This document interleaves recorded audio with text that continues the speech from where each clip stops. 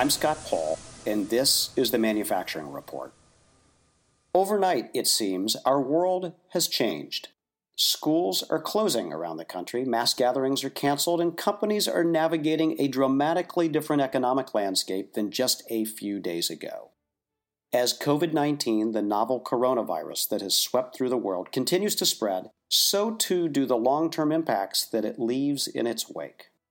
Our focus as a nation needs to be on stopping this virus in its tracks. But as America emerges from this crisis, we also need to take stock of what we've learned in the process. Next on the Manufacturing Report, AAM's own Kat Adams and I are going to discuss what COVID-19 means for American manufacturing. Over to you, Kat.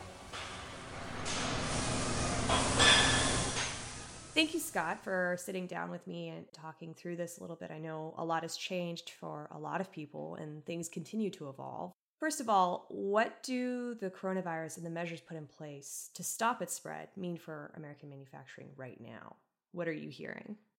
So, Kat, I think that there's a couple of layers to this. I mean, one is obviously every manufacturer around the country has had to think about contingency plans, and remote work is obviously easier for some types of technology and services, but when you're making things, unless you're completely dependent on robots, and virtually no one is, thankfully, it involves humans. And so from just a human resources point of view, every factory owner has had to think about the precautions that go into all of that. On a more macro level, obviously there's going to be some economic impact on virtually every manufacturer out there.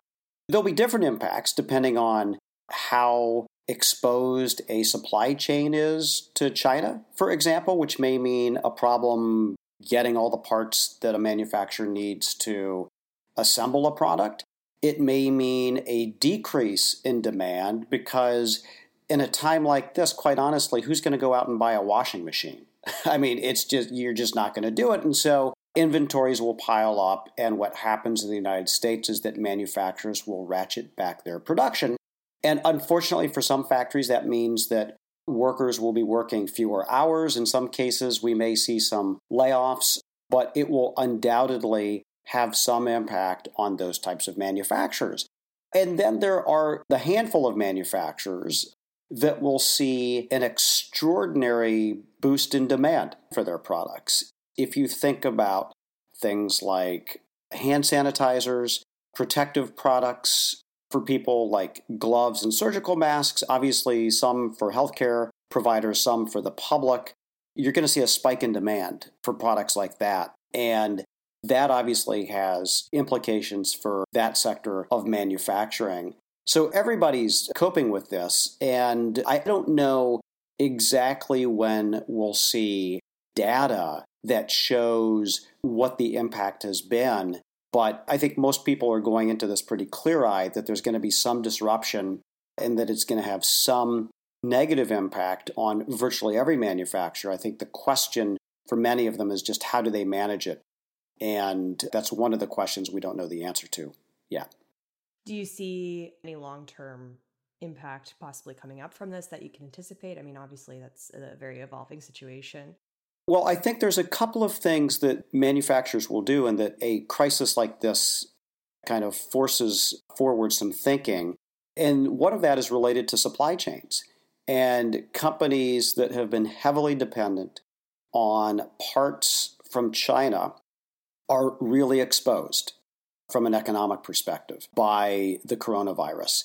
And just in the same way as you saw some manufacturers diversify their supply chains after the disruption in Japan because of the Fukushima, the earthquake, and the aftermath of that, I think that this will cause a reckoning in some manufacturers that have been overly dependent on China. Now, that doesn't mean that all of that manufacturing would come back to the United States, but it means that some of it might, and some of it is likely to go elsewhere, places like Mexico or Vietnam or Indonesia or what have you.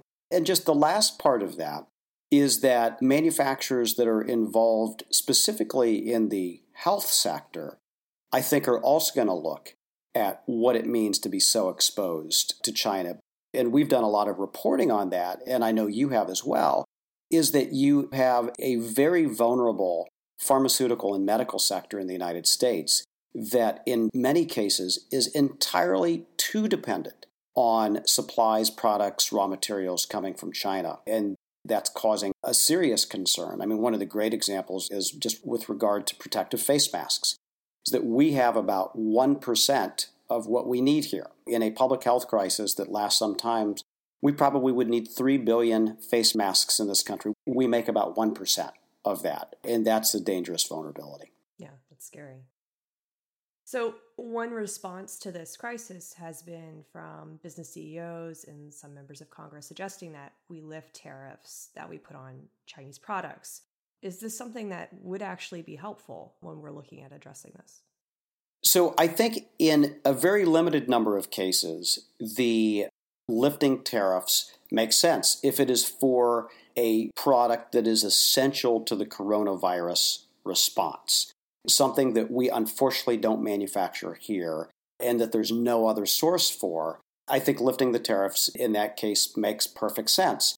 Unfortunately, I think that there is a broader effort by some CEOs, some business groups, some lawmakers who didn't like the tariffs in the first place, who see this as an excuse or taking advantage of a crisis to suggest that we lift the tariffs more broadly, and somehow that would have a stimulative effect on the economy. That to me is pretty dubious, I will say, and especially when you consider at the end of the day, there's little evidence that direct American consumers have borne the expense of the tariffs. Inflation, prices haven't gone up all that much for goods that we're getting from China. So I don't know that any of those savings would be passed along to consumers either. And there may be better ways to directly help people who may be economically impacted by this public health crisis. Yeah, so what is the appropriate response from Congress right now? So I think that both markets and others have suggested that regardless of what the Federal Reserve may do about shoring up loan facilities or expanding the monetary supply, that what markets and I think most citizens want more than anything else is to know that there is a solid, well thought out public health response to all of this that is going to reduce the impact, or as the public health professionals say, flatten the curve of this coronavirus. And so that's, I think, the direction that Congress is headed right now, is to look at kind of the immediate things. And, by the time this podcast hits the air, it's quite possible that a deal would have been struck on this already. One of the suggestions that we saw, and this was kind of alarming to me, is that you lift the steel tariffs, going back to something that you don't want to do. And it makes entirely no sense because, unfortunately, something that's happened in China is that the steel mills, while they have slowed down production, they're still making way too much. And there are even fewer buyers for that steel. So it is piling up in inventories. It's going to push the price down. And if you want a flood of steel coming into the United States, that would be a very bad thing for our steel mills in particular and would cause a number of them to shut down or to cut back. And that's the exact thing that you don't want to see. From an economic perspective, like after we get through this immediate crisis, what do we need to focus on? I think there'll be some effort focused on the services and retail sectors because, frankly, they will be harder hit than manufacturing. People are stopped going out. They're stopped going to events. They're stopping traveling. That's an immediate thing. I mean, manufacturing will see some impact.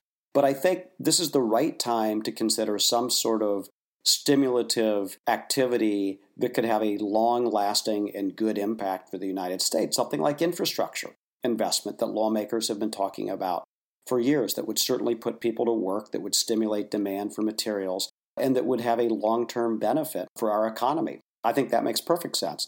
I think lawmakers, and they have been doing this already, will be looking at efforts to try to bolster our own supply chains and our own ability to make some of these critical public health types of products, from medicines to supplies, that we don't have the capacity to do right now. And there have been a number of bills introduced. And by the way, I'd encourage our listeners to follow along on our blog, Manufacture This, at AmericanManufacturing.org, because we've been covering this virtually every day about what sorts of helpful things the Congress could be doing right now. Things are changing quite quickly, day to day, obviously. But if we do see a national recession or even a global recession, what does that mean for American manufacturing in the aftermath of this virus? Yeah, so, we may well see a recession. It wouldn't be terribly surprising, and you usually find out you're in a recession after it starts, not before it. So it may be a number of months before we know that. But a couple of things that we know about manufacturing is that, based on past recessions, is that it is slower to recover than almost any other sector of the economy. And so, to me, that indicates that while manufacturing may not see the types of mass layoffs that we saw in the Great Recession, where well over 1 million manufacturing workers lost their jobs, we may in fact see some longer-term weakness in demand that something like infrastructure investment could help make up for in the future. And so I think that's something that I guess is a silver lining in all of this, is that hopefully we will re-examine ways where we can have a sustainable manufacturing base. And along with what I said about a new focus on bringing some supply chains back to the United States, that might, over the long term, have a modestly positive benefit for manufacturing as companies, as our policymakers evaluate the impact that globalization and an overdependence on China has on our ability to respond to the crisis like this, both from an acute perspective and also from a longer-term perspective as well. It sounds like we have a lot of things that we need to take stock of and reevaluate, but we have a path forward when we clear this hurdle. Yeah, we're resilient, and once we get past the immediate shock of this public health crisis, we can talk about a day of a return to normalcy. We're not quite there yet, but I know that as we are talking, there are a ton of people that are still going out every day that are making products that make our country great. There are workers that are making those products. We're committed to bringing those stories to our audience, and we'll have some podcasts focused on that in the weeks ahead. And we also want to make sure that if there is some economic shock from this that is profound, that the factory sector gets the help that it needs, and that workers who are put out of jobs get the help that they need, because that's something, I'll be quite honest, that our country has been really bad at in the past. And my hope is that we have learned from that and will help with that adjustment and absorbing that shock, because it's really, really important that our policymakers get it right. It certainly is. This is very helpful to hear, and I hope everyone stays well and that we do go back to normal. That's on our horizon for sure. That's right. For now, people should listen to what their public health officials are telling them to do. And again, it's a good time to check in on our blog, because we're reporting about what is happening in Washington in terms of response to this, as well as what manufacturers are doing, and presenting some of those issues that we need to be thinking about in the longer term, like realigning our supply chain and just how dependent we are on China for things like pharmaceutical ingredients. A situation that should change in the future so that we can have a more resilient approach if we confront a public health crisis like this. Well, thank you, Scott. I hope everyone stays well and that you and your family and everyone can head out to buy some great Made in America products very soon.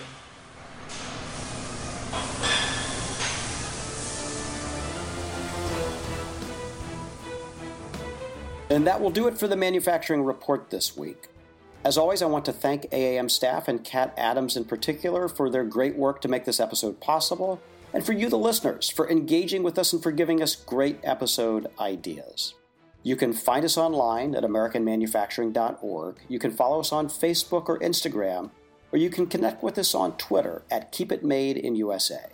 I'm Scott Paul, and until next time, together we can keep it made in America.